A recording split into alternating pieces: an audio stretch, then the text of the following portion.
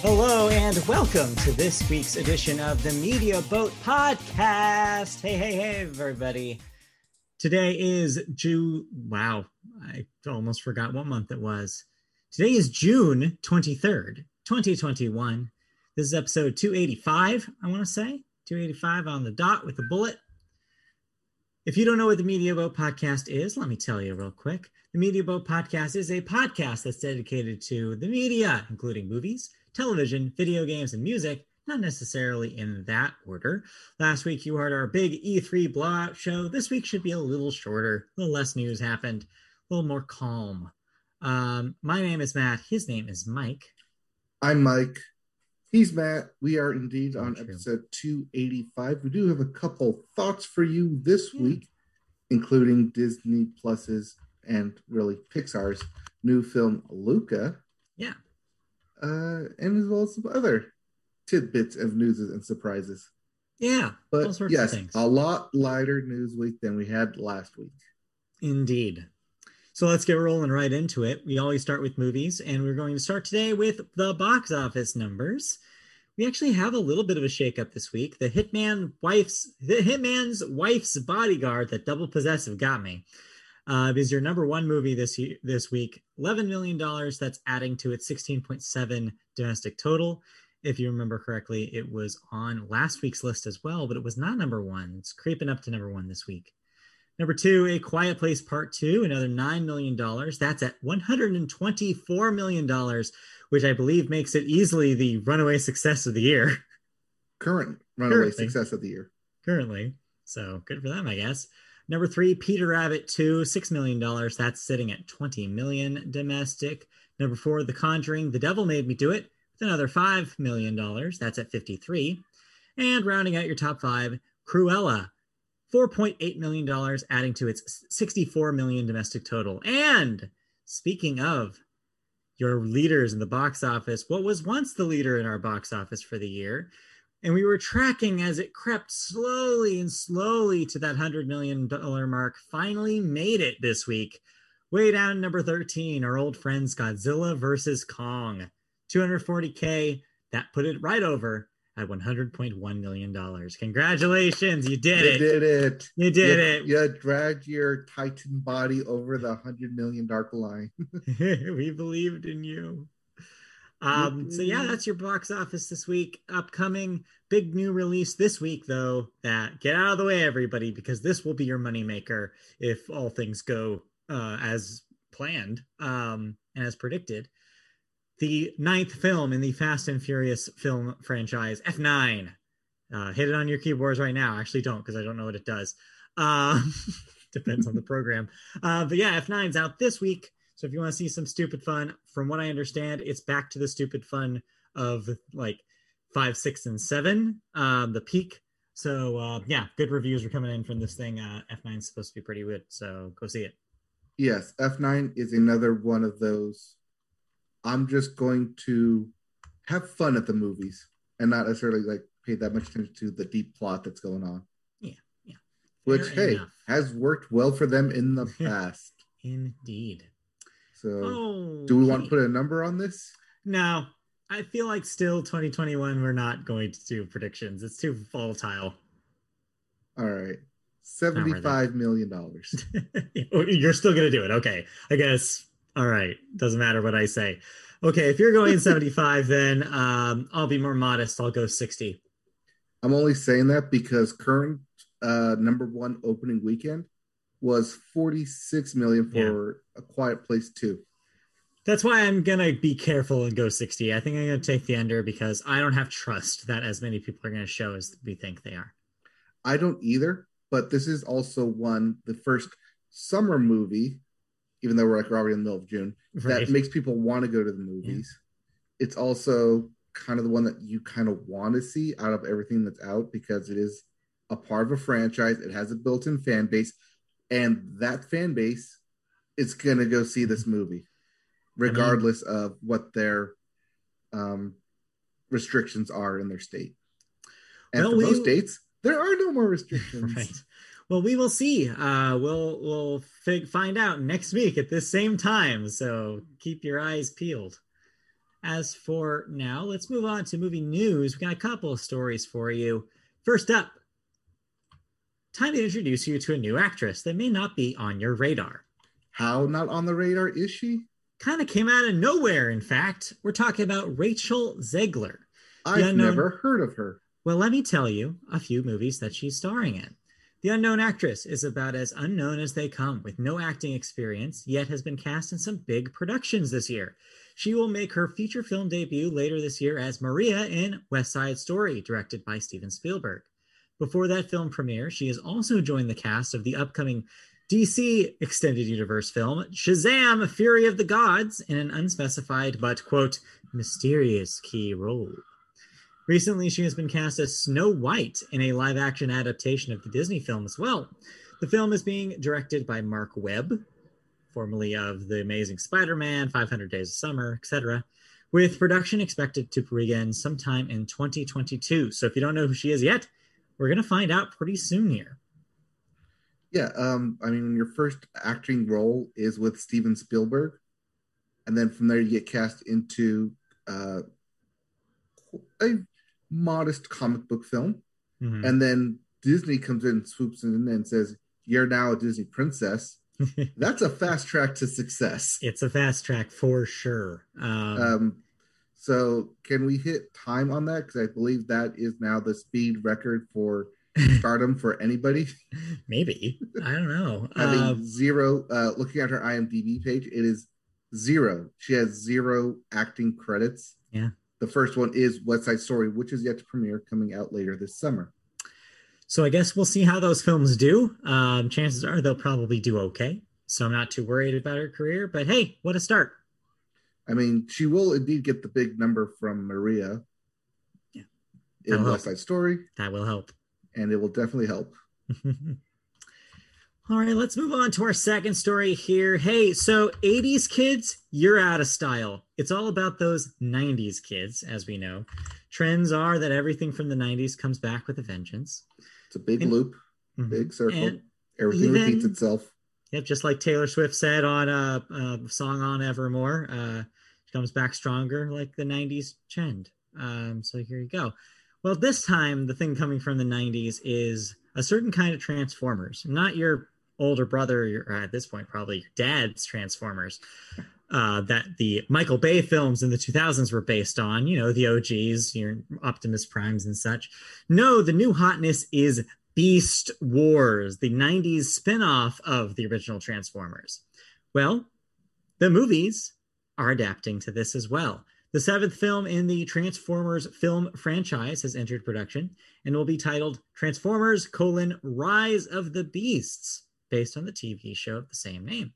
The film will be directed by Stephen Caple Jr., the director of Creed II, and stars Dominique Fishback from Judas and the Black Messiah and Anthony Ramos from In the Heights in the lead roles.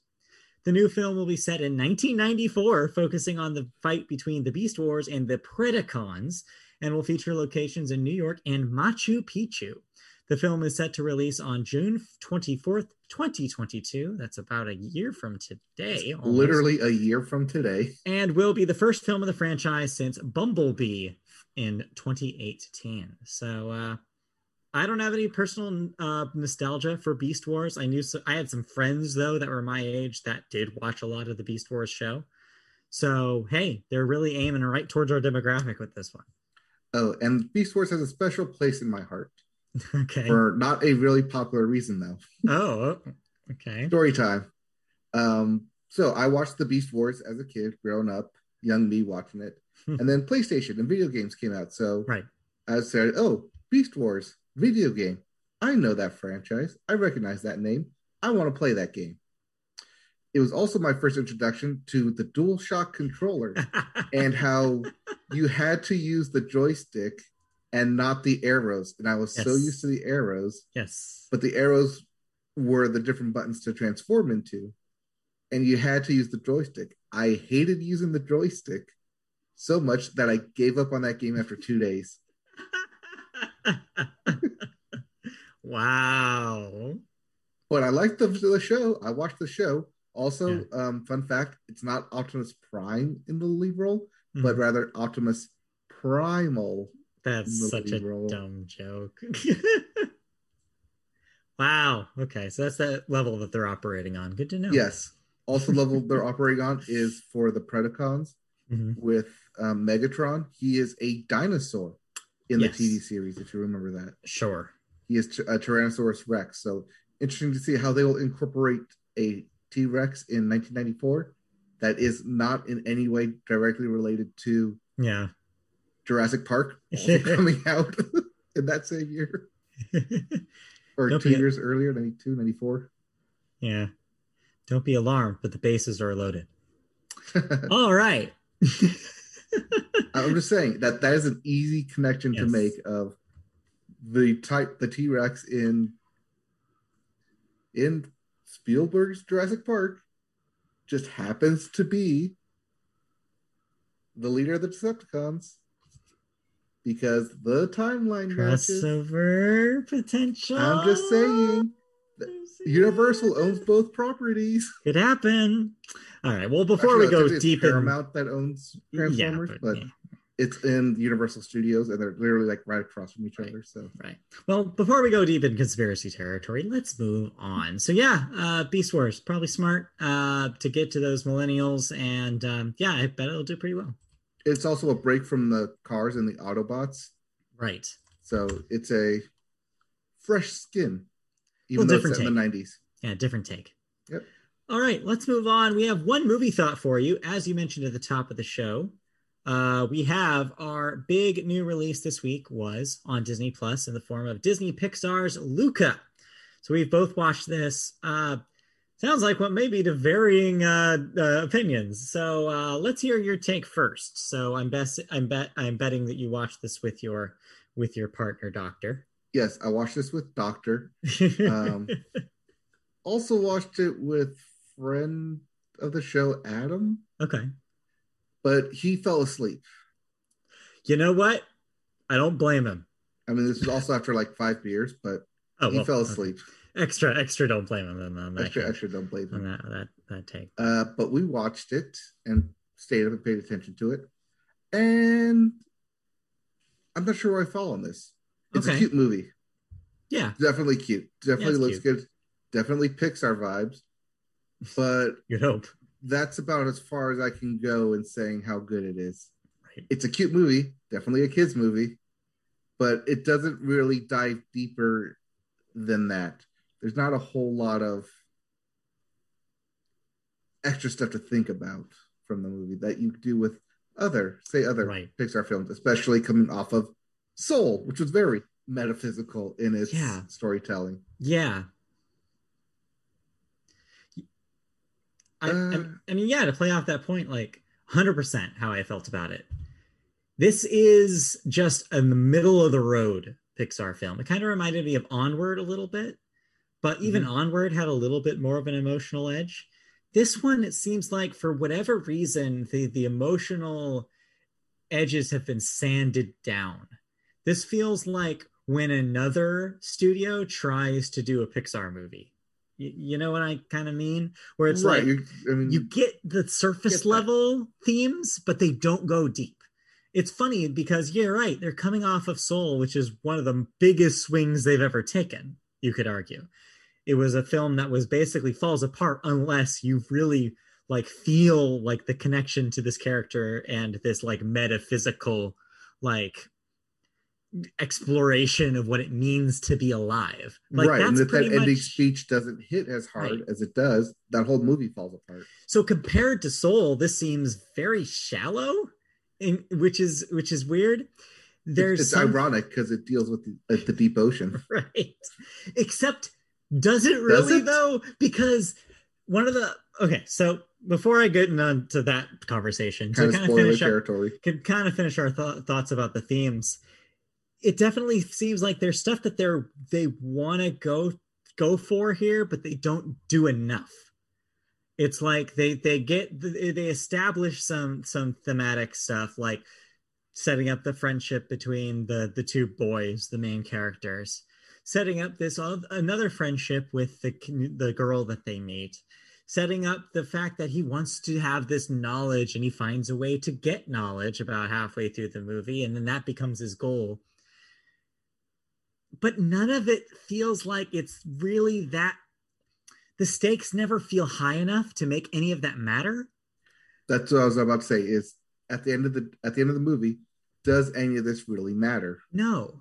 And one of the things that they do is they set up for the bulk of the movie that, okay, well, minor spoiler, but if you've seen the trailers, you probably know this is the case. The main character and the best friend of the main character are sea monsters. Sea monsters that live underwater, but are transformed into humans or human looking creatures when they go onto shore. So they're able to fit in with people on the shore without people necessarily knowing that they're sea monsters unless they get wet, Gremlin style. So the problem is that the film sets up for the bulk of its runtime. Oh no, the humans are going to freak if they find out that you're sea monsters. This is a sea monster hunting town. You will die. That's the setup. And that is what creates most of the tension through most of the movie. They're trying not to. What creates most of the gimmicks of them trying to run around and not be found out that they're sea monsters. Yeah. But I'm trying to think of how to say this without giving a spoiler away. Let's just say that the stakes that they set up, they're not paid off. And what ends up at the end of the movie, you're left wondering, be like, oh, so I guess it was going to be okay anyway. And so that makes everything that led to the end feel like, okay, so what was the big deal? Like, everybody is getting along now. Everybody got along for the most part. There's one scene in this movie that actually establishes that there's some sort of danger, and it's with one character. And then even that character ends up not paying off that danger at the end. It's just, for a Pixar movie, it has holes in its plot that Pixar movies don't have. It seems like that the story team was not operating at full force for this one. And that's only the first half. The first half of the argument that I have for this thing, against this thing. The other half is what you kind of brought up there, which is there's a lack of world building here. It all takes place in one town. Right. Not only that though, but well, technically there's 2 locations that this thing goes to. 3 if you want to stretch it. Yeah. 1 is the island. 2 is the town. 3 is the sea monster home. Yeah. 3 distinct places. But yeah, it's pared down. Yeah, we're in the town for the most of the movie. The scenes in the sea area are mostly just used for setup. Mm-hmm. But what I want to say is that one of Pixar's strengths is world building. We've seen it in countless of their films. Inside Out comes to mind. Even Soul comes to mind. Movies that only Monsters Incorporate, like Monsters Inc. is one of the prime examples of this. They're very good, typically, at setting up, this is the world of these characters. This is how everything works. Here's how the mechanisms operate. Because if you don't do that, none of those movies work, right? Inside Out doesn't work unless you understand at least mostly how the inner insides of Riley's mind work. You don't Monsters Inc. doesn't work unless you understand how the monster world works. Mm-hmm. This movie fails to set up the world building completely. I watched this with friend of the show, Christy, and through this entire movie, we were asking wait a minute, how does this work? Wait, what about this? Wait, wouldn't so-and-so know this already? Kind of thing.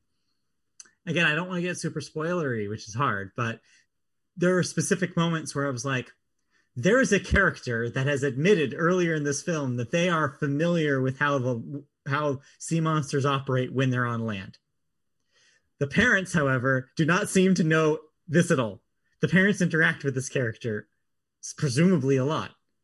How did that character not tell the parents what's up up on the surface? Did they just say, no, we don't want to talk about it? No, don't tell us anything? They also don't understand how gender apparently works or how people look on the land. there's so many holes in the mechanism of what it is to be a sea monster who is transported onto land. And yeah, the easy explanation is, well, they don't want to go up there, so they don't talk about it. But again, you have a character who, in one of the first scenes of this film, establishes that they go up to land all the time. You can't have that and then have that not pay off in any way. And it payoffs in a joke line at the end of the film. Yeah, it pays off in a visual gag at the end, but it's you should have used that as a setup for other people. There's so Pixar fails here in basic Pixar storytelling. There's so many moments like that where we're watching and we're just like, you think they would be better than this. You'd think that they would have figured out a way around this that wouldn't seem so obvious. But like time and time again in Luca, it just seems like they were just like, I don't know, it's fine, and left it hanging instead. And there were too many moments in this movie for me. And again, it's hard for me to figure out whether the comparison is an unfair comparison because they've set the bar so high for themselves, or if there are legitimate story issues here. I honestly do not know, because we only really have other Pixar work to compare to Pixar work. So, well, yeah, what else are you going to compare it to? Yeah, I mean, like DreamWorks films, like, I don't know. Like, it's hard because what I will say about the movie is that there are moments of really cool stuff here. I really like the idea of having it be about two best friends at its core. But even that kind of gets fumbled towards the end of the movie where it doesn't know whether it wants to commit to that storyline or not. But when it does commit to it, it's fresh. It's a fresh take on two boys who are becoming very, very close. Also, real quick, yes, the internet is convinced that there is a gay storyline here. And you know what? I'm practically positive that a lot of the writers intended it that way. There are scenes that unmistakably have that subtext. Disney, of course, is not committing to that narrative, and the film does not commit to that narrative. The film itself, by the end of it, basically settles, I don't know, they're all friends, kind of, but I don't know, they're really emotional about their friendship, but I don't know. There's no committing, especially after seeing Mitchell's versus the Machines, which absolutely commits to that narrative by the time its runtime is over. Kind of disappointing in that way. But still, those moments, they feel fresh. They feel like they haven't been done before. Just how, when we were talking about Onward last year, Onward also had moments where it was felt fresh to be about a story about a father and son and brothers. Like, that felt unique because we hadn't seen a whole lot of that. This is close in that same way, but doesn't even go as far as Onward did to get that emotional heartstring pull. It does not do enough to get there. It definitely tries, though. There are definitely moments that it does try to pull on them. And unless you're buying into the story, it doesn't work. Like you said, this goes back to raising the stakes. Right. And to even go further back than that, the antagonist is just subpar. He's boring. Yes. The guy's boring. What's his motive? I don't know the motives for him. Yeah. It's just win the competition. Yeah, he just wants to be the best. Okay, that's it. He just wants to be the best, and he wants to be a jerk about it. And there's one, like, that was the one scene I was referring to earlier where it's like, okay, it's established that maybe he could do something to our protagonist if he chose to. There is a threat, briefly. But the rest of his character makes that threat hard to believe. He doesn't sell it outside of that scene that he can actually pose a threat. You could have had a Beauty and the Beast moment at the end. Yeah. You could where the townsfolk all rage against the monsters. Yeah. Very easily. They pulled the punch in a lot of ways with the ending here. And there's an argument to be made here that maybe the expectation for what this thing is has been, like I said, the bar has been raised so high because of Pixar's pedigree. Right. Also, because of the kind into this, I had zero expectation because I didn't really know what it was about. Yeah. It was sea monster going on land into town. Not only that, though, but they've also established a precedent for the kind of stories they tell. Right. An argument could be made here that maybe that's not the kind of story they wanted to tell here. Maybe they wanted to tell something lower stakes. A lot of people are comparing the storytelling in this film to the storytelling in Ghibli films. It's more slice of life than it is high drama, is basically the argument a lot of people are making. And maybe if you read the film that way, it's maybe more successful for you. Because if it's operating on a lower expectations for how big the stakes ever get, then maybe you don't have that anticipation and maybe the ending works for you. I wasn't that viewer, but maybe that viewer is out there. I don't know. The ending seemed to come too easy. There wasn't a whole lot of hurdles the main character had to overcome. Yeah, certainly. Okay, any other thoughts about Luca before we give it probably a pass, I think, is what I'm feeling. All right, if we're giving it a pass, one doesn't rank in top 10 Pixar, I think, no, obviously. Doesn't make it. Top 20. That's a conversation. Is it better than The Good Dinosaur? I don't know. I don't remember a lot of The Good Dinosaur. I remember it looked pretty. Luca does look pretty. It doesn't have any specific things that it does particularly well, but it's solid looking. I know. I think it just has too many montages for me.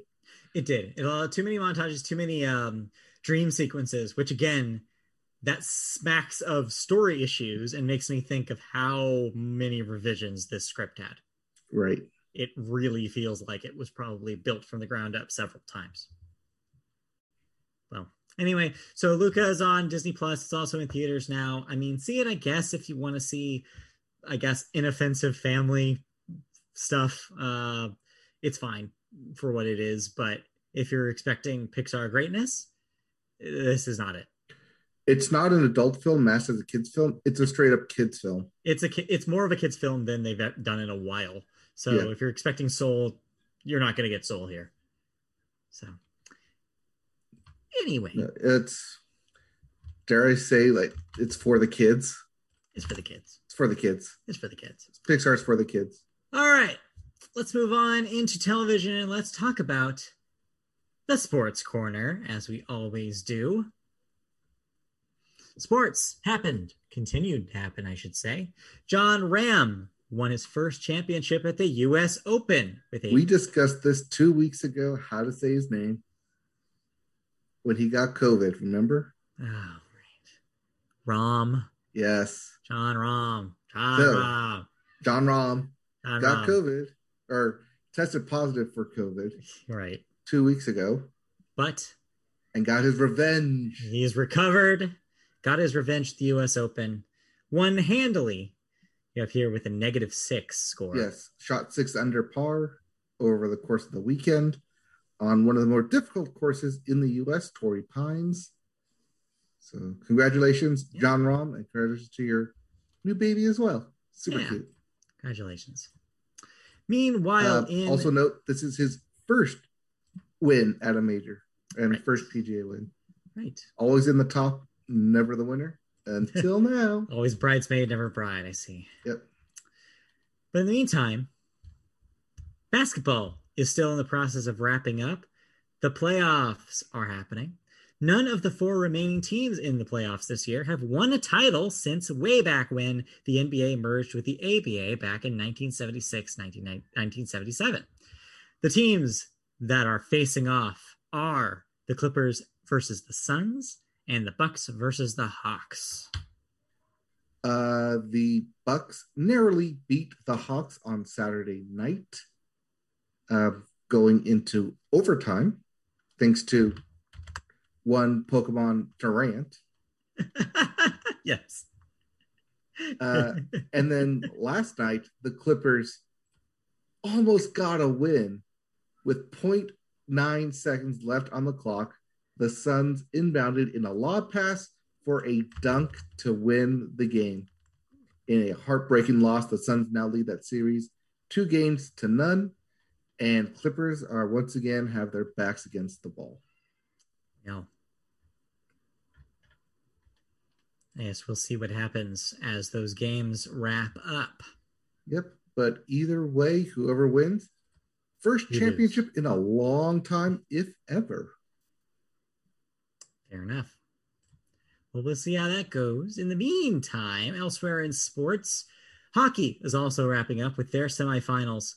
Canadiens versus Golden Knights and the Islanders versus the Lightning. And just to give you a preview of how that's going, the Lightning won last night against the Islanders 8-0. Yikes. In hockey. Yeah, that is not a hockey score that you usually hear. Nope. But impressive nonetheless. I guess we can kind of count Lightning in the finals, even though they kind of won last year, which makes sense. But hey, repeat. Let them repeat. Why not? Hey, why not? Repeat. It couldn't hurt. Yep. Meanwhile, baseball is hurtling towards the All-Star weekend. And of course, part of that is one of our favorites here at the Media Boat Podcast, the Home Run Derby. And already the first player to declare that they will be at the Home Run Derby is none other than our hometown hero, Shohei Ohtani. So, yeah, can't wait to see him hit some dingers out there. Yep. Currently, he is the favorite because he is the only one signed up for it. That makes sense, clearly. But yeah, hopefully this doesn't ruin his swing as he swings for the fences. And I mean, it's gonna be fun. He's currently tied for the lead. Has the lead? He's up there. He's probably tied. I don't think he has it yet. I don't think he passed yet. He's at 23 homers. Right. I think that is the lead. So yeah, I would love to see him just do well out there. That'll be a fun thing to watch. Yep. So first time that a pitcher has competed in the Home Run Derby. Yeah, because you're not supposed to. But hey, everything about Ohtani's season has been wild so far, and it's just getting wilder, and it's not even close to being over. So we'll have to see how he does. Our favorite anime character, Shohei Ohtani, but in real life. Yep. All right. Next up, speaking of baseball, big baseball thing that happens very rarely happened this week with the Yankees. They pulled off a rare triple play. Yeah, 3 outs on one play. Not only did they do it in one game, they did it twice, 2 days later. Wow. Yeah. That's hot stuff. Currently, they have 3 on the season, 1 more, and they tie the record for most triple plays in a season. Damn. Not by a team, by like all of MLB in a season. Yeah. Wow. That's incredible. They're hard to do in case you're wondering. So that's why they don't happen a lot. But it requires 2 men on base, yes. And then they all get out at the same time. Right. Just wild stuff. But we'll see what happens as they continue play. Then moving into football, just a quick little football note as they start getting ready to approach their training in the coming months.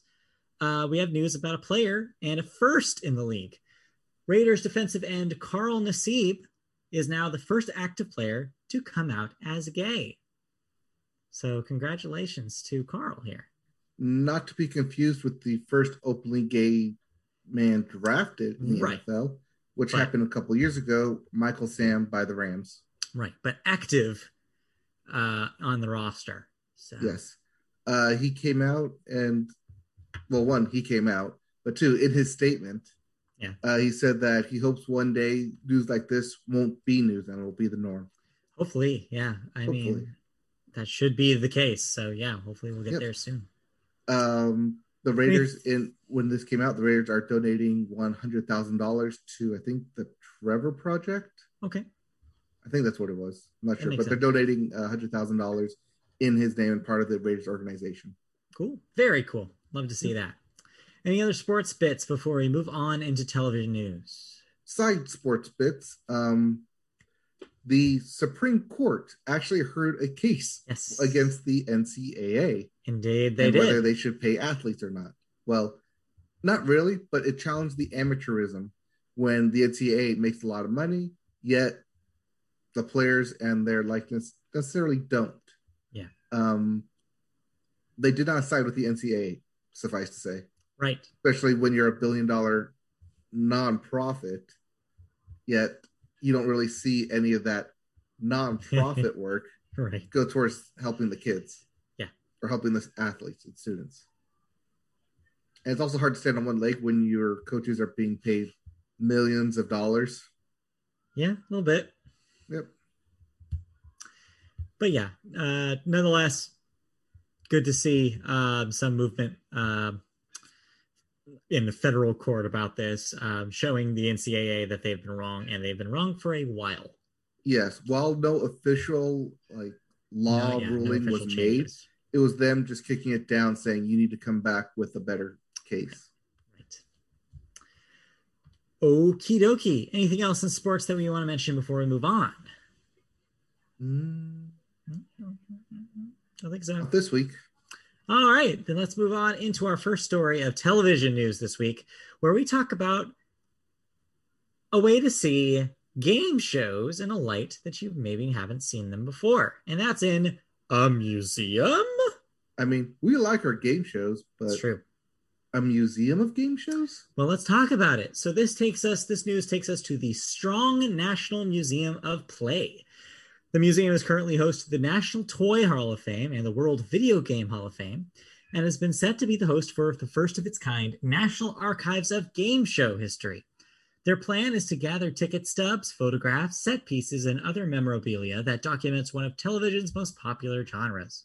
Artifacts will go on display in 2023 after a $60 million renovation project that will add 90,000 square feet to its grounds.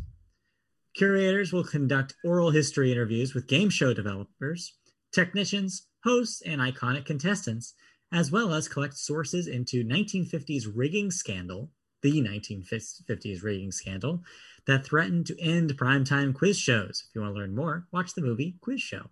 Donations are currently being accepted by the Museum of Play for any and all artifacts. That's a pretty cool idea. I would love to see podiums from sets. I would love to see suits that hosts wore, like they said, ticket stubs. They're looking at getting ticket stubs, dresses from Vanna White on Wheel of Fortune, some podiums from Jeopardy. Yeah. There's a lot of game shows that we could just name off our head. 21, Card Shark. Yeah. Deal or No Deal even is technically a game show. Who Wants to Be a Millionaire? Who Wants to Be a Millionaire? The Dating Game. There's plenty of material. Hell, even the kids stuff that Nickelodeon is doing, like Double Dare.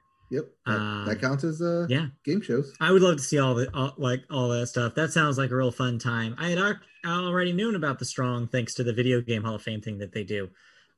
So yeah, that's very cool that they're kind of getting into all sorts of expanding the definition of play to include all sorts of these different things. It's very cool. Yeah. I believe this museum is in New York City. Yes. If I'm not mistaken. I believe you're correct. So next time you make a trip out to New York, past 2023, yes, gotta hit this up. Check it out. All right, for our second story, we move to the prestige of the Peabody Awards. A total of 60 nominees were announced in May that represented the most compelling and empowering stories released in broadcasting and streaming media during 2020. That was in quotes. And we now have our winners. The winners for entertainment are The Late Show with Stephen Colbert and Ted Lasso, Media Boat favorite. Also for documentary is Asian Americans, which aired on PBS, and Time, that aired on Amazon Studios. For podcast and radio, Floodlines from The Atlantic, and news. And for news are Full Disclosure from KNX TV and Frontline China Undercover from PBS. And for children's and youth programming is another Media Boat favorite, The Owl House. So congratulations to all the Peabody Awards. A good roundup of winners this year. Yep. For that podcast and radio, Floodlines is a retelling and interviews and shorts and kind of documentary style news bits about Hurricane Katrina and kind of the foreshadowing and then aftermath of everything that happened. That makes sense. So if you're into a podcast, that's not the Media Boat podcast. Oh, how dare you? One, how dare you? Two, check that out because it's very fascinating. And also, congratulations to me, your both favorite Ted Lasso. Yes, yes. Ted Lasso and The Owl House, two of my favorite shows from last year. So I'm happy to see both of them there.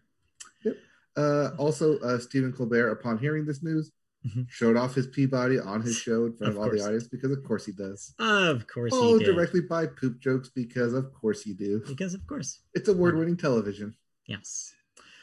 All right. On that note, award-winning podcasting is happening right here as we pivot into our next segment, which is television thoughts. You watched a handful of shows this week. Yes, I did. The first show I watched is kind of a follow-up to last year's show, right? I'll Be Gone in the Dark. Yes. Well, since that premiered on HBO, the killer had been caught, tried, and convicted. Well, to follow up on that show, because it was a success for HBO, a special epilogue episode has been released, which goes into that specific trial and some interviews with some of the people who were there and who were victims. Okay. Real quick, it's just a quick epilogue, but for anyone who, like me, really liked that show and we followed up here on Meanwhile Podcast because we talked about it when it happened, but in case you missed it, it's there. It now kind of adds a complete cap on the story, unlike with the original run, where it did kind of end on a cliffhanger because they hadn't caught him yet. Mm-hmm. This adds that kind of nice end cap cherry on top to the story. So now it feels complete, and you can put it to rest. That's good. That's one of the interesting things about doing something that's an incomplete story when you air it originally is you do have that opportunity to kind of have like a final say on it when there is a development. Television made in front of our eyes. Happens every day. Yes, on Disney. Okay, let's move on to the next thing that you watched. Something a little less, I guess, information. No, not information heavy. A little more relaxed. Just if you haven't been paying attention, or for men of a certain age, sure, not the show. Rick and Morty is back. Season 1 or season 5, episode 1 premiered on Sunday. The first episode is actually available for free on YouTube because that's how they're going to get people and remind people to, hey, Rick and Morty's back. They did the same thing Sunday. They did the same thing with Tuca and Birdie last week when it premiered, and it's just wild to me that these two shows are back to back on Adult Swim. Yes, they are. They could not be any more different than each other. But yeah, that's back. It's very Rick and Morty. If you didn't like the previous season, it's still that show. Yeah, it's their bread and butter. They're going on. I think we reported on they have 8 seasons in total that they're writing for. So yeah, they've got a lot to come. They got a lot to cover and a lot of different characters to introduce and reintroduce, and we'll see if any of this actually matters at the end of it. Yeah, we'll see. Okay, short but sweet. I like it. Just like, hey, you know what this is. What you're getting with Rick and Morty at this point. Fair enough. Okay, for the last one, expect the memes everywhere. Expect new memes from that. For this last thing that you watched, I have no idea what this is. So this is actually in reference to the 1996 Olympic Games that happened in Atlanta. Okay. I realize I have written this backwards. It is not 69. It is the 96 effect. Wow. It's not as nice as I thought it was going to be. No. I mean, it is still very nice, though, because it deals with the effect that Title IX had when it got enacted and how the 1996 Olympic Games were the first time that women competed as a team sport at such a high level. I see. And won gold from it. And how that kind of ignited kind of the sports that happened from it. How it talked about it's real short, it's like 25 minutes Peacock exclusive. There's 3 episodes, so you can get this whole thing done in like an hour ish. Okay. Real fast. It talks about the women's gymnastics team with Carrie Strug and how them winning and the famous vault kind of propelled them to stardom and people paying attention to women's gymnastics, and as they do now with Simone Biles headed to the Olympics. Still to this day, pretty much the focal point, especially now after some of the big swimming heroes have retired. Most of the press you get at a modern Summer Olympics is going to be about that gymnastics team. Mm-hmm. They're definitely the favorites. It's also the first time that the U.S. had won the gymnastics gold medal. Mm-hmm. So it was a big deal, and kind of, we see that effect to this day. Yeah, that's true. The 96 effect. Not to mention women's soccer. Well, they also talk about women's soccer in here as well, how they competed to win gold, and then from there formed their own soccer league as well, and thus also inspired the next generation of female soccer players, which we're now seeing dominate now. Yes. So also it talked about softball, women's softball, as it was the first time in 1996 that the women's softball was competing at the Olympic events, and how that kind of introduced a lot of girls that they can play sports, that it's not limited to just a boy sport, that they can play it, and that even now in 2021, it's took about 8-year hiatus, but it's coming back this year. Right. And so we get to see that effect as well. Yeah. And then also women's basketball from 1996 Olympics, that even though they got silver, ended up winning in silver and lost in the gold medal match, that the core members on that team eventually played in the WNBA, and all of them eventually ended up in the Basketball Hall of Fame. Mm-hmm. And how they inspired the next generation of female basketball players that we see to this day. So it's cool. It's cool that all that is just a nice microcosm onto the 19 that it can all be pointed back to the 1996 Olympics. Quite an inflection point for a lot of what we see as modern sports for women. So that's very, very cool. Mm-hmm. Yeah, that's available on Peacock. Highly suggest you check it out because it's really fun. I mean, it is the 25th anniversary from those Olympics. So they had a lot of, now a lot older players from professional athletes from then doing interviews and talking about it, which if you haven't seen any of those interviews before then, what are you doing? They're everywhere. They're there if you look, but it's nice that it's all here, and it's kind of this very honed in microcosm, put it under the microscope lens of how those 1996 Atlanta Olympics, how impactful it was and how it inspired all these female athletes that from there. Yeah. Very cool. I'll have to check that out. And lastly, just a quick bit, it is Conan's last week, which means if you haven't seen it on the internet yet, but Paul Rudd decided to crash Conan and give him one final parting gift of the clip of Mac and Me. Yes. As he always tends to do and shows up. Never gives him an actual clip. It's always the Mac and Me clip. Always. It's tradition. As is tradition. That's fun. Yep.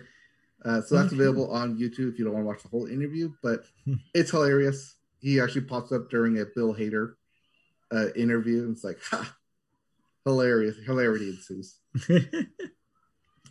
All right, cool. If that's all you watched, then I did not watch anything of note, so that means we can roll right into our next segment, which is cancellations and renewals. All right, what am I no longer watching?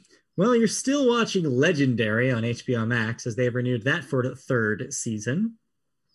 Meanwhile, Hulu has renewed their version of The Hardy Boys for a 2nd season. Netflix has canceled Grand Army after 1 season. And Fox has canceled The Moody's after 2. Netflix also canceled Dad, Stop Embarrassing Me after just 1 season. And Hulu has renewed Solar Opposites, also from Rick and Morty creator Justin Roiland, for a 4th season. That's extended. They're going to extend the 3rd season and introduce a 4th season into that as well. 3rd season is yet to premiere. And then lastly, Showtime has renewed Z-Way. I think it's Z-Way. Z-Way? I've only seen it on a poster. Season. Yeah, same. I've seen it written. No idea what it is. But yeah, Z-Way. So there you go. And then, just real quick, just a quick death for you. Champ, age 12, a presidential dog. Current presidential dog. Joe Biden's dog. Yes, current. Well, I guess now former. Well, he's the current president, but now right. It's former yes. president dog. Yes, I guess. So yeah, no, not the family's only dog, as definitely the less reported on dog compared to what's the other one's name? Major. Yeah. Major biting everybody. Major, yes. So yeah, it's still sad. You never want to see a dog pass away. It's always sad, no matter who it happens to. Yes, but it does bring out the poem of Rainbow Bridges every single time an important dog passes away. Yes. Or your dog passes away. Yes, it's true. Peace to all the dogs out there. All right, let's move on to the second half of the show. I toss this over to you and we talk about some music. And we always start the music with the Billboard, and we start the Billboard with the Hot 100. And it's summertime because BTS is rocking the charts once again with Butter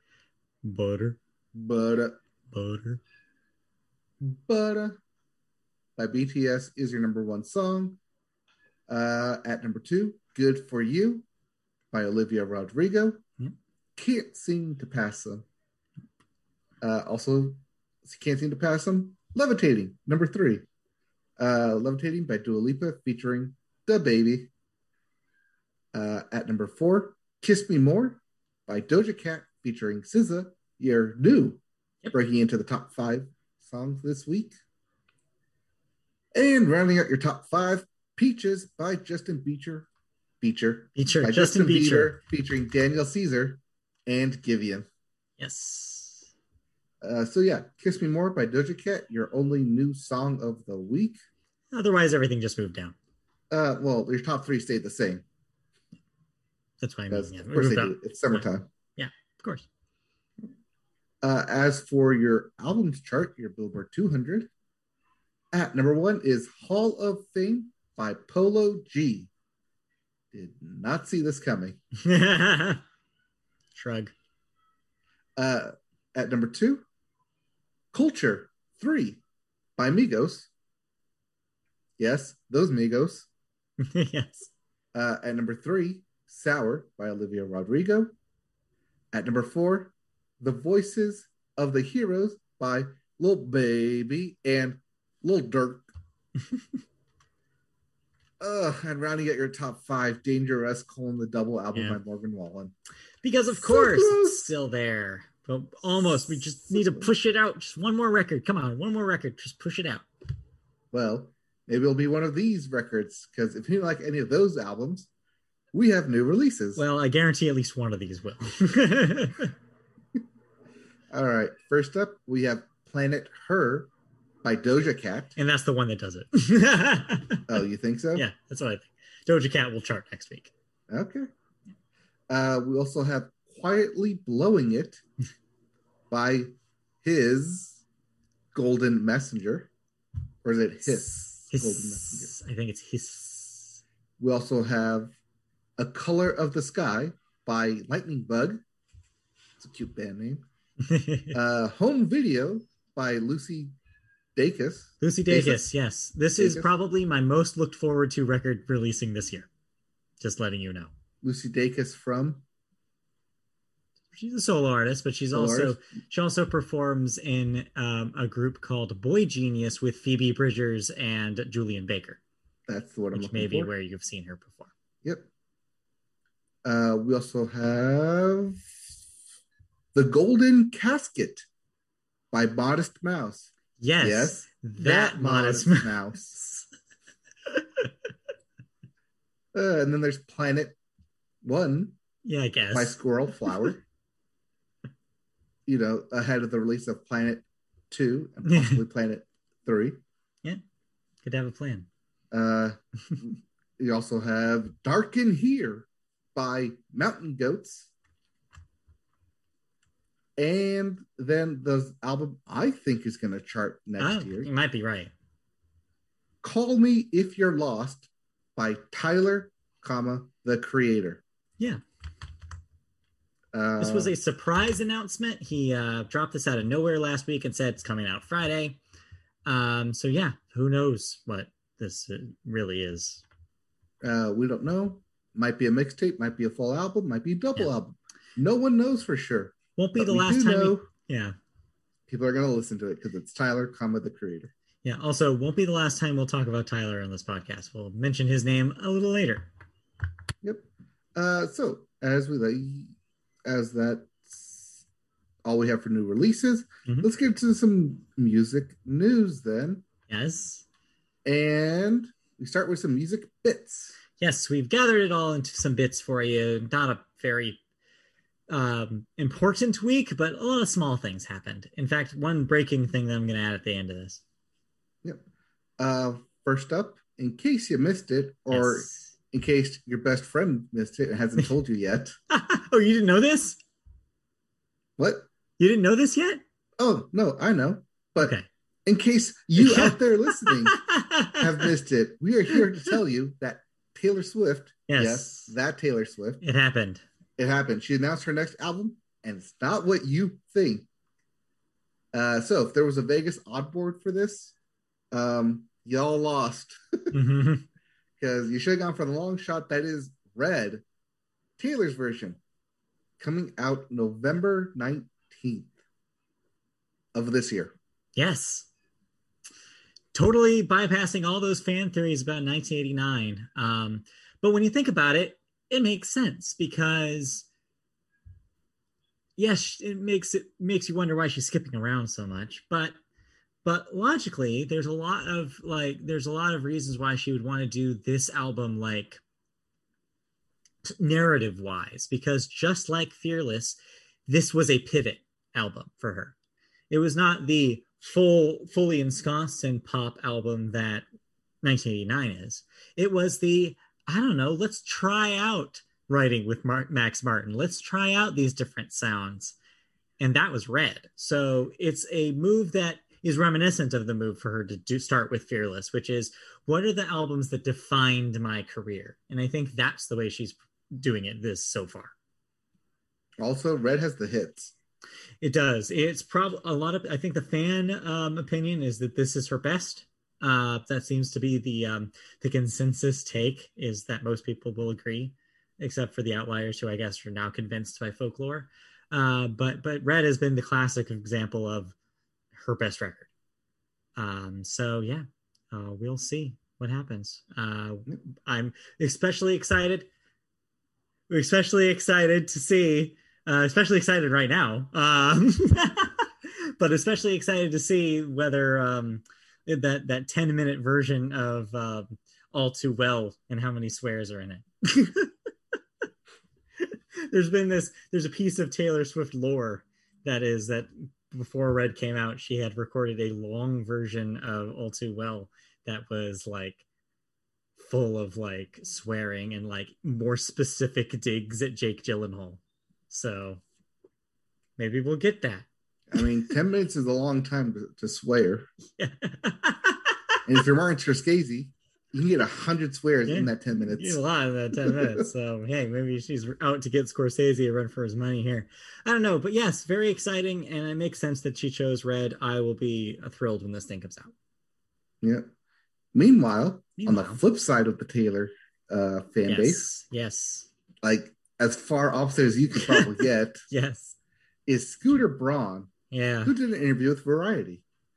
And he said that he regrets how the purchase of Big Machine went down and states that he offered to sell Taylor Taylor's. Swift her catalog under an NDA that Taylor would silence her forever and kind of wishes her the best. So, okay. So to explain what I mean by that, because it doesn't come across really unless you're looking at it. So in the interview, he said that he basically corroborated Taylor's claim that she had said before about how this went down, that Big Machine or Ron did come to her and say, I'm willing to sell these back to you. The catch was, though, is that he would only do so under NDA. And if you don't know what that means, if you're not, deep in business lingo, that's basically a non-disclosure agreement. And that means that she would basically have to read the fine print and decide whether it's actually beneficial for her to sign that document or not.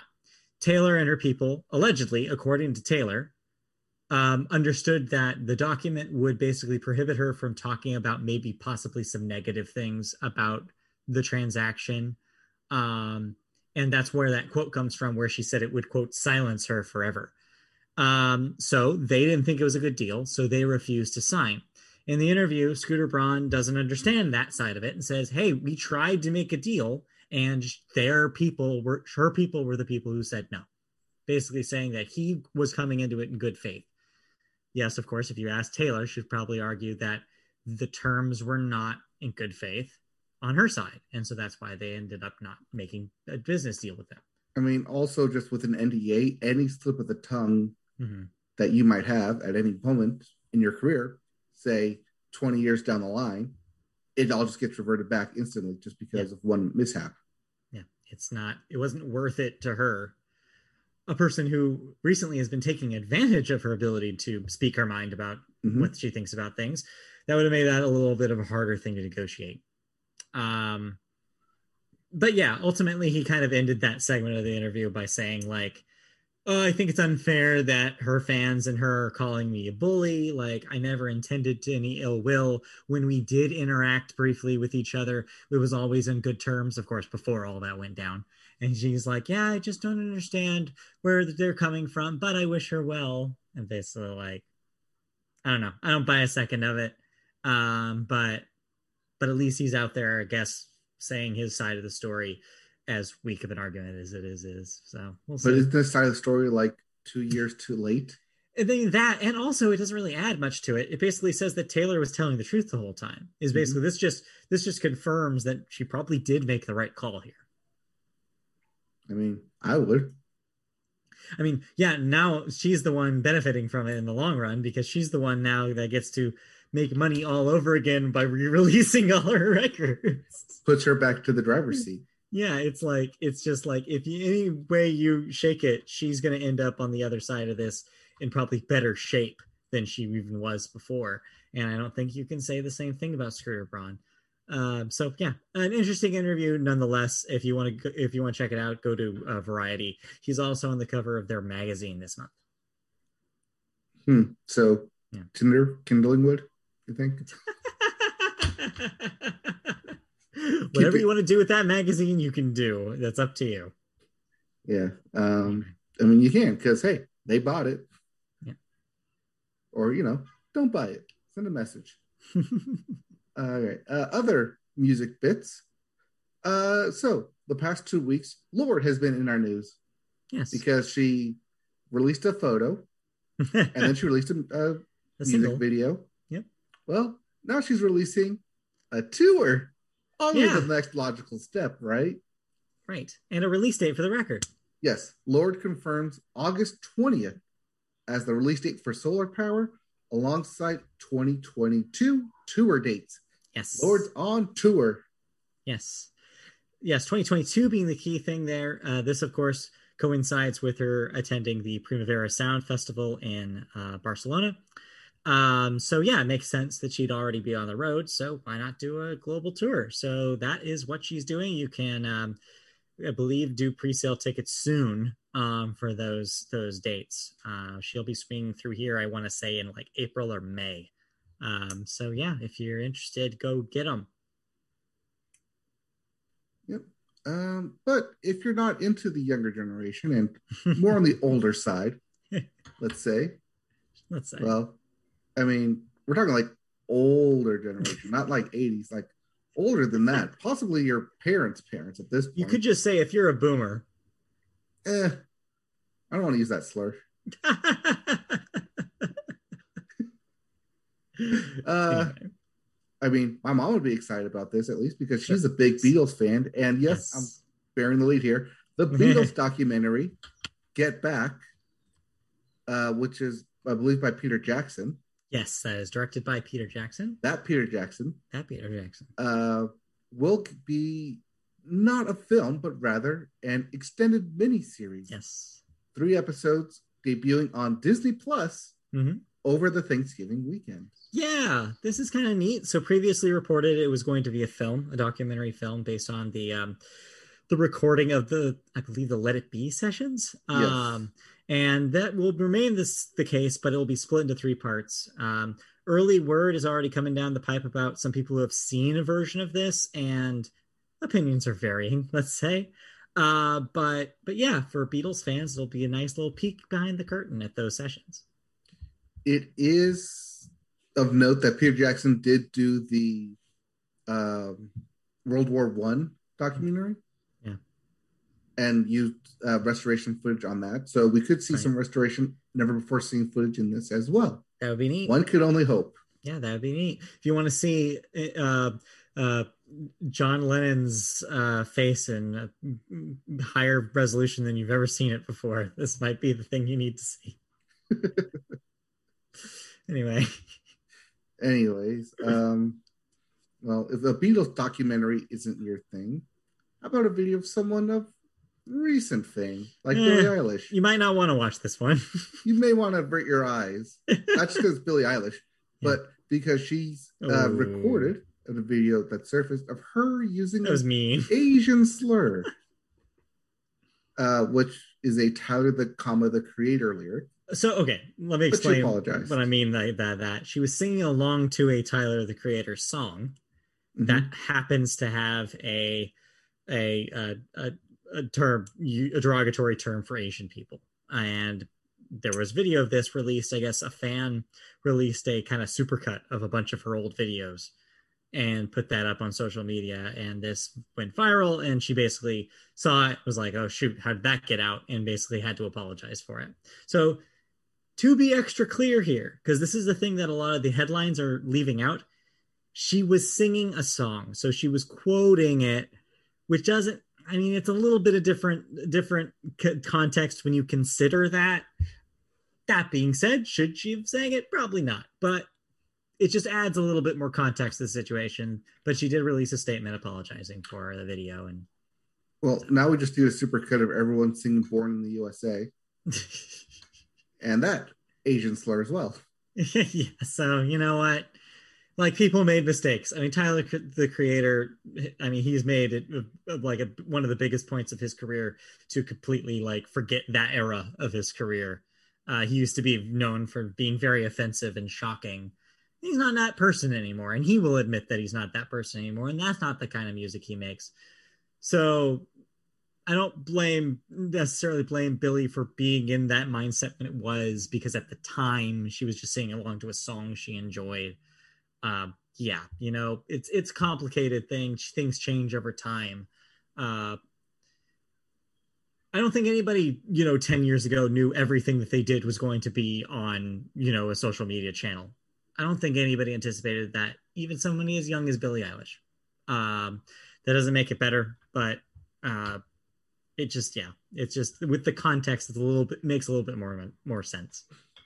Right. And it's something that we've kind of learned over the past 10 years. It's that the internet never forgets. Yeah. Yes, it's true. So yeah, I just want to make sure that we're clear here.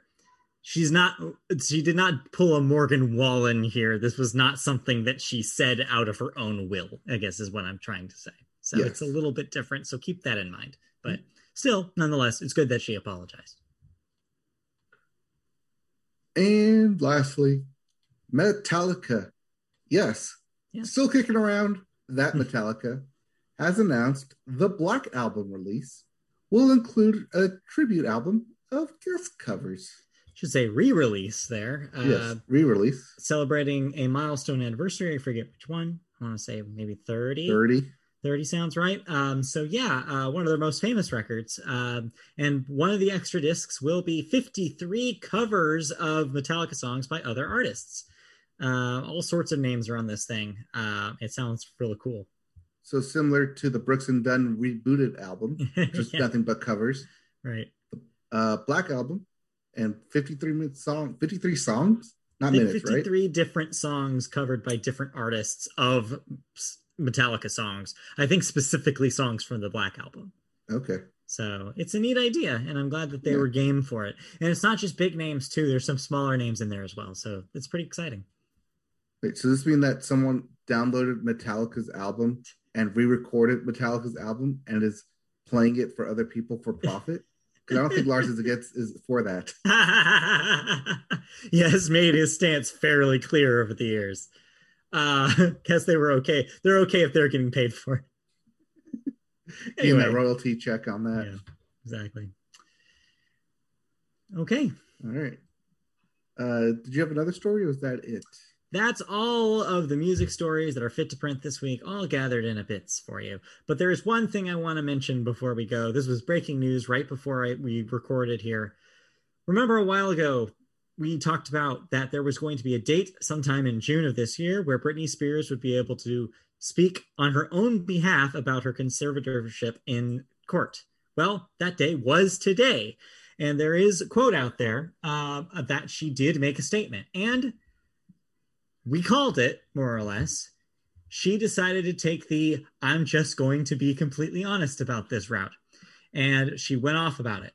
She likened the situation to being in prison. And there's a quote about her saying that, oh yeah, also she said that she believes that anybody involved in this, including her father, should be in prison because of this. And she also said, on top of all of that she does not want to be, quote, enslaved by anyone.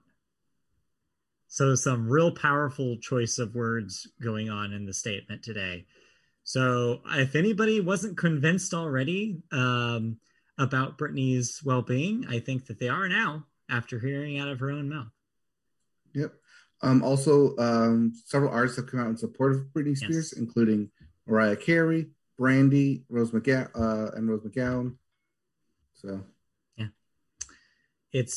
yeah, it's kind of hard to make an argument against at this point. I don't think there's any way you can possibly root against her after this. So good for her. Good for her getting out there, maintaining her autonomy, and hopefully this will make a change.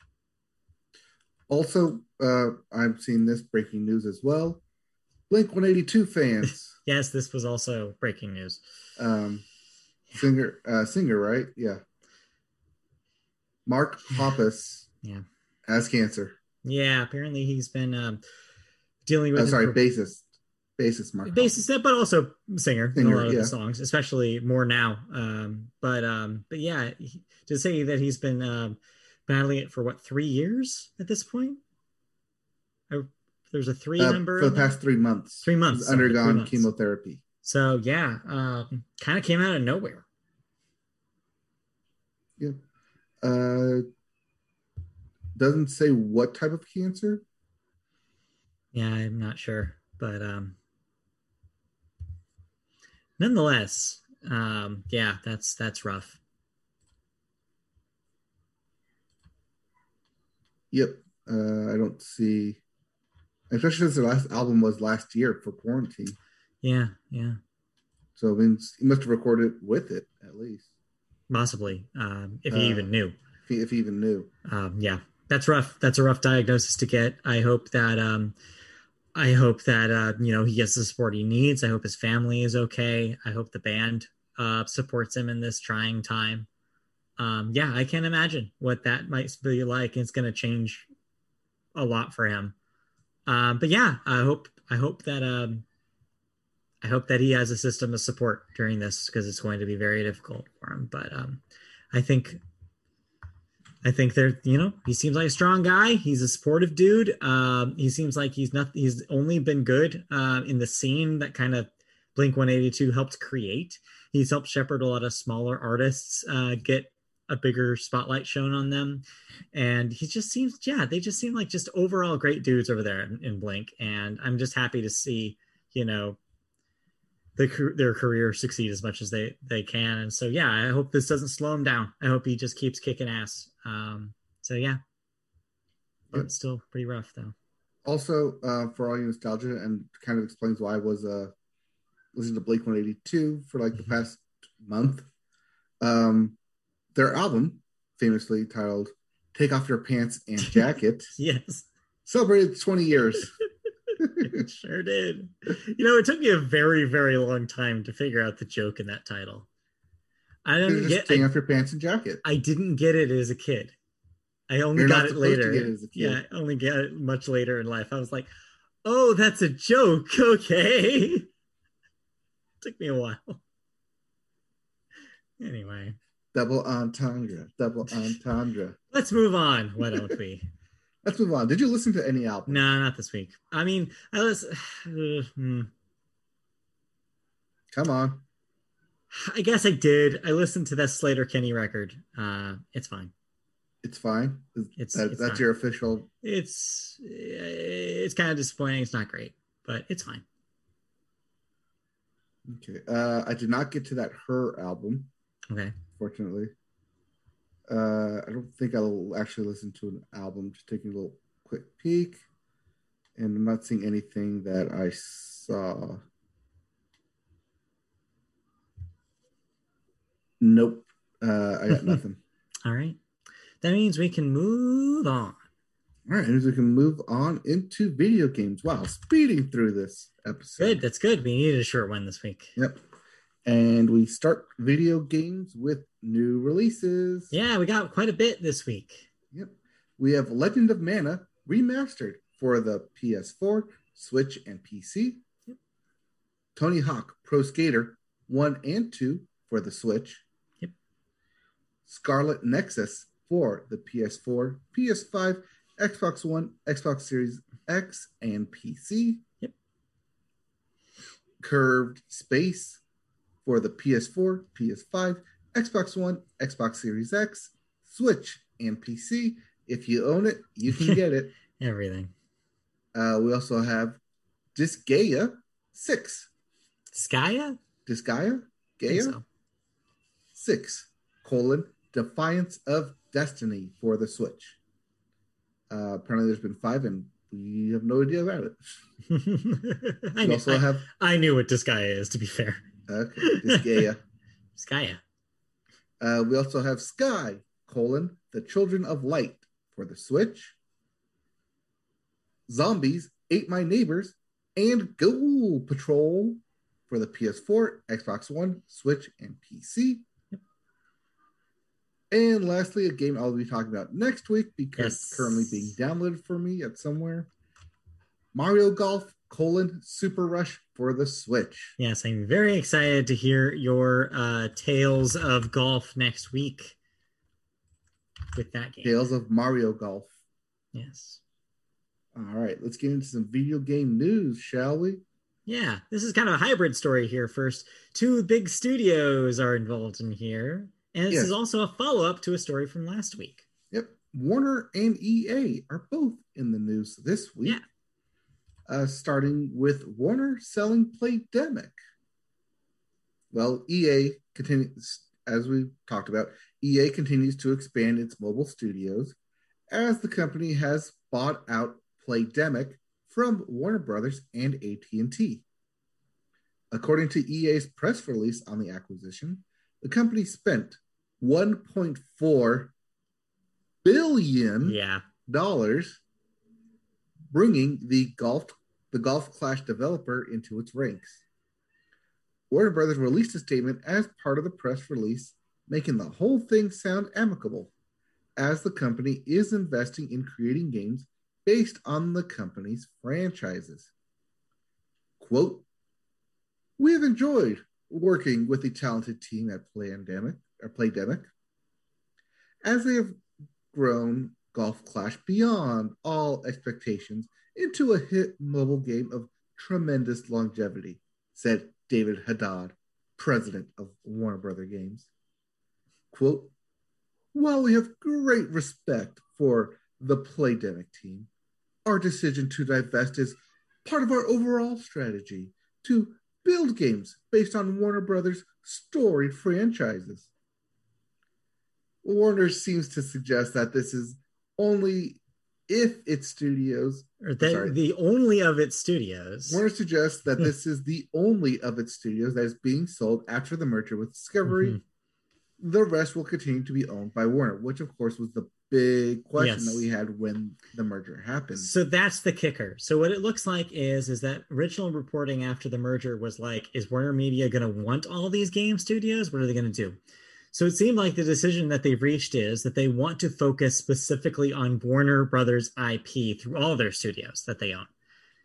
Games Vertical from Warner, synergy integration. Games from Warner are going to focus on Warner IP. So I guess one of the casualties of that was, well, Playdemic is our mobile developer, and they seem to be having a lot of success with this already going game, Golf Clash. Maybe we sell that for some money, since that's not something we can really spin off into a WB property. So that's what they did. And EA was happy to buy it because they, like you mentioned at the top of the story, were in the market for mobile developers anyway. So it was a perfect transaction that made sense for both parties.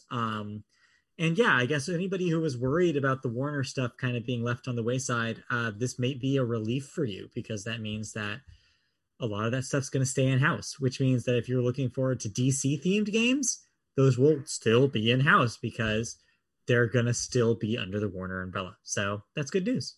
I wonder how much Warner was actually getting from Playdemic through Golf Clash, because that is a microtransaction-heavy game. Yeah, I mean, I'm sure it was a source of revenue, but maybe they're willing to take that. Maybe that's why the price was so high at $1.4 billion, is like they had to basically convince EA to make it worth all the money they were potentially losing from microtransactions. Right, because they can take that $1 million and divide it amongst their studios to help bolster it. Yeah. 14,000 times over. Yeah. So just to give you an idea of how big 1.4 billion is, it's $1 million, 1,400 times over. Yeah. So needless to say, it seems like it was the right move. I'm not super familiar with Playdemic's work or Golf Clash, but hey, maybe EA will be a good home for them. Possibly. I mean, we'll see what EA wants them to do next, or develop more mobile games based on their properties. Probably. Or just sit there and just collect the cash from Golf Clash. Like, keep doing that. We like the microtransaction game. They know how to do it. We at EA endorse microtransactions. Yeah, keep cranking the money machine. All right. All right, well, let's stick with EA then, shall we? Yeah, this is just a brief E3 update, or I guess now post-E3 update. Right. As they had their EA Play. They haven't had it showcase. Yet. That's what the story is about. They? Yes. Because the EA Play, which is Electronic Arts Showcase, which is definitely not part of E3, getting that out there. It's key. But part of Summer Game Fest. Mm-hmm. Finally has time to go along with its July 22nd date. Oh, wait, no. So I guess this did happen. No, this is July 22nd. Oh, July. Thank you. My brain just turned off for a second there. Right, because they announced it yesterday, saying it's a month away. Yeah. The company has announced it will be holding its showcase at 10 a.m.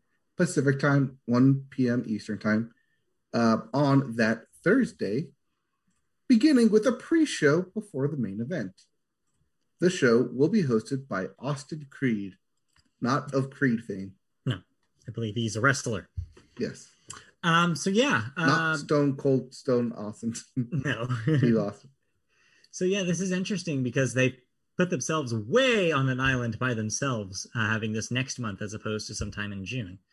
And who knows what they have for this? It seems like all signs point to finally showing off some gameplay of Dragon Age, because they've only teased it the last few conferences they've had. This is also where they're going to do a big showcase of the next year of sports titles. So you'll see your Maddens and your FIFAs here. And who knows what else? Maybe they have more information on the new Mass Effect that they announced last year. I'm sure the success of the Mass Effect remasters recently has bolstered a little bit of excitement for that. And a rumor just hit this week that there may be a reboot of Dead Space, the 360 PS3 era horror shooter, in the works over there. So maybe we see that. Well, one thing they won't be announcing is the next cover athlete for Madden. Right, yes. Because that was announced this past week. And it wasn't just one cover athlete. Oh, no. Oh, no. They took the cover athlete from Madden 20. Wait, no. Madden 19 and Madden 18 and smushed them together. Yep. Wait, no. It was Madden 20 and Madden 18. Because I think it was 19. Madden 20. Anyways, repeat cover athletes. Patrick the Kid Mahomes and Tom, your daddy, Brady, are the cover athletes for this year's Madden. Makes sense. Which means Madden curse galore on both of them. Oh, I mean, we can only hope right now. You can only hope. Don't want to be mean, but maybe to Brady, but not to Mahomes. Yeah. Anyway. But it's so nice to have a father-son duo on the cover. Father's Day just passed. I mean, it's missed out on it. But it also does mean that the highest scorer ever in the game of football will never grace the cover of Madden. Man, they could have done it too. Could have done it. Make a legacy edition. Yeah. Put old man Vinatieri's leg on there. And have that on the cover. Old, in quotes, old man Vinatieri. Called the old man cover. Old man edition. Old man edition. Because he is the GOAT. He scored the most points ever in football. How do you not acknowledge that?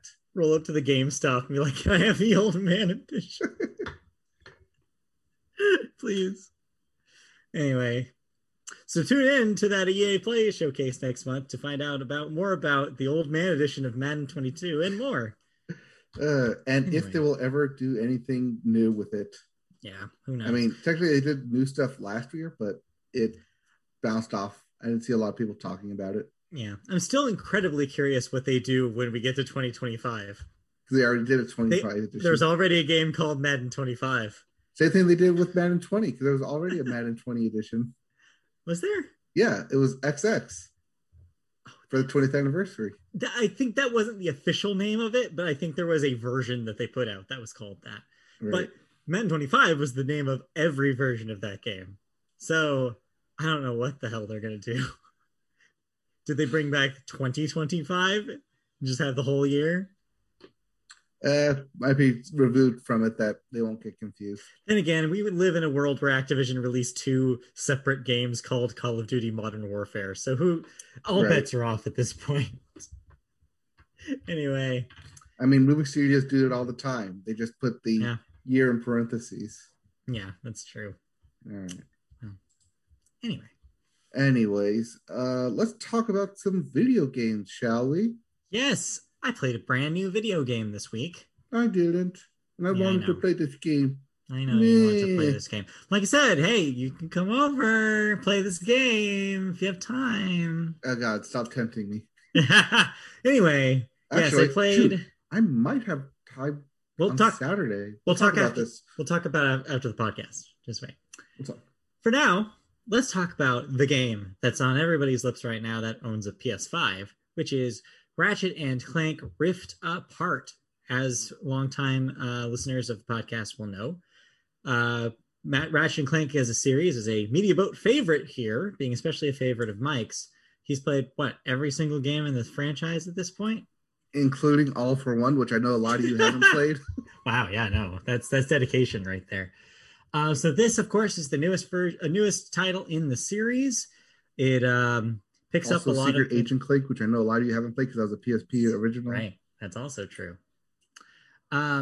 So yeah, this is yet another Ratchet and Clank game, and I'll tell you right off the top here, it's a real good one.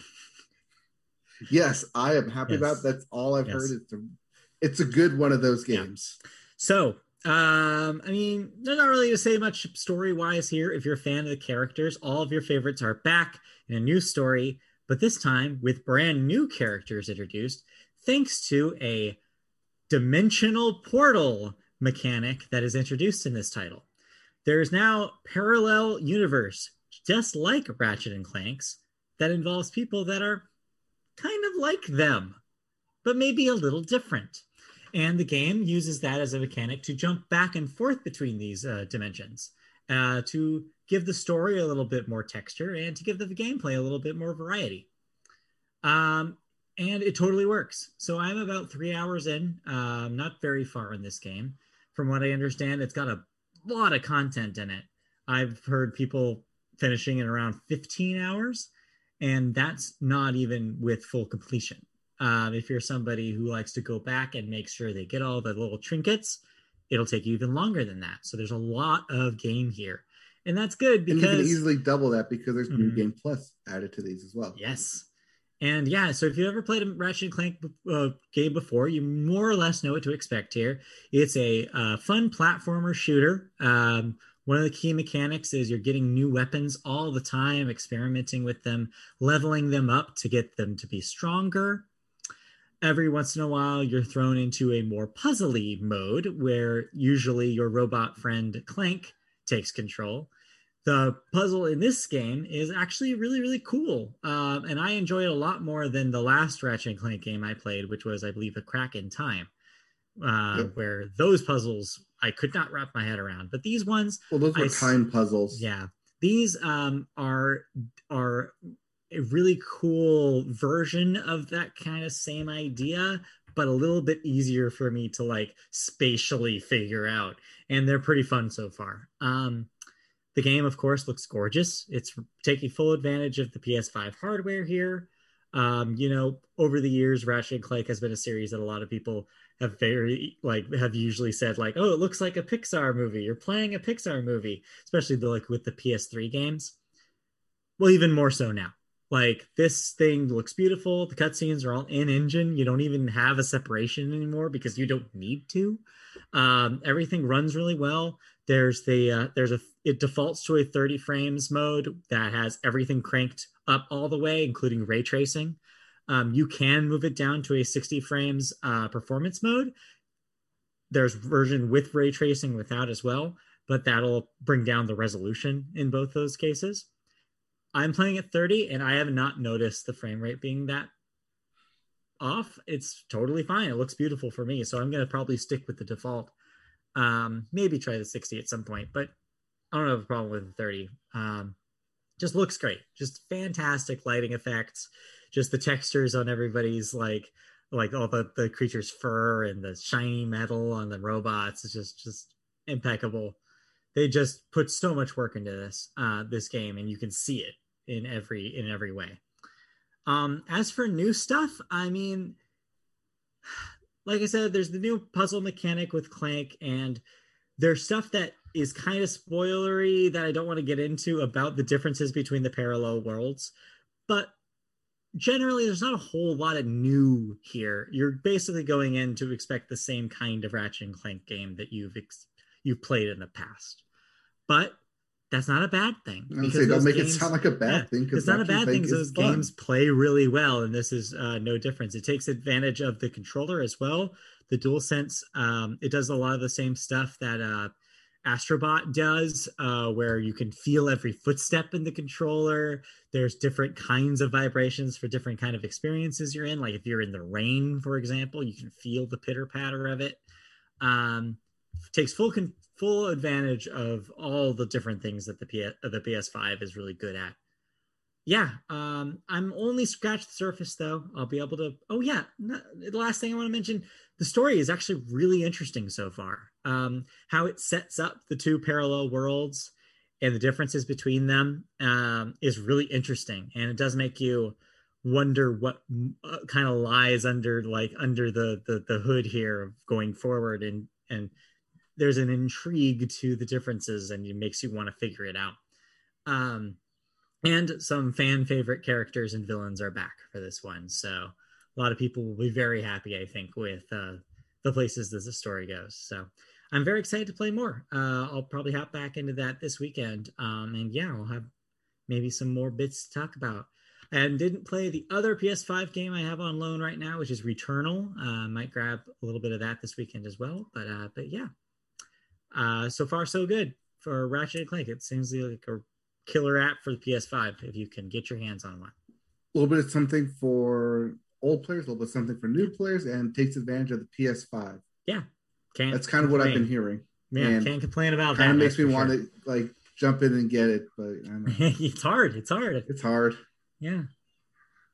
Well, getting there. Yeah, that's kind of all I got to play. So yeah. Okay. I didn't play anything new. Jumped into Pokemon Snap a little bit. Continuing to, when I can, do the Horizon Zero Dawn when I can. Right. It's summer and it's getting busy. Weekends are busy. But I'll talk to you off podcast for this. But in the meantime, I think that does it for us here. Think so. Wow, look at that. All right, let's plug away and call it. All right, so thank you for joining us for the Media Boat podcast this week. We will be back next week for all sorts of other things. News, thoughts, stories, everything that we've got for you. We will be back with more next week. In the meantime, you can catch us in video form on youtube.com. Just search Media Boat Podcast and you'll find our channel. Like, subscribe, click the bell for notifications. You know the drill. If you rather hear the audio version, you can do that too. Just go to Media Boat or search Media Boat Podcast on any of your podcast catchers, including Apple Podcasts, Google Play, Amazon, you name it, iHeartRadio, Spotify. We all got it. So yeah, check it out there. You can also find us on the internet on MediaBoatPodcast.com. Social media, our handle on Twitter is @MediaBoatCast. On Facebook, search Media Boat Podcast, and you'll find our page there. Like, comment too. And if you have any questions, comments, concerns, anything that you want to say to us, email us at MediaBoatPodcast@gmail.com. So, thank you for joining us this week. We'll be back next week. In the meantime, enjoy your time doing whatever you're doing, and we'll catch you on the proverbial flip side. We'll be back next week with thoughts on probably Doja Cat, on Tyler, the creator, and Mario Super Golf. Yeah. Stay tuned. Mario Golf Super Rush. Golf stuff next week. Be there. All right. We'll be back next week. Okay, bye. Bye-bye.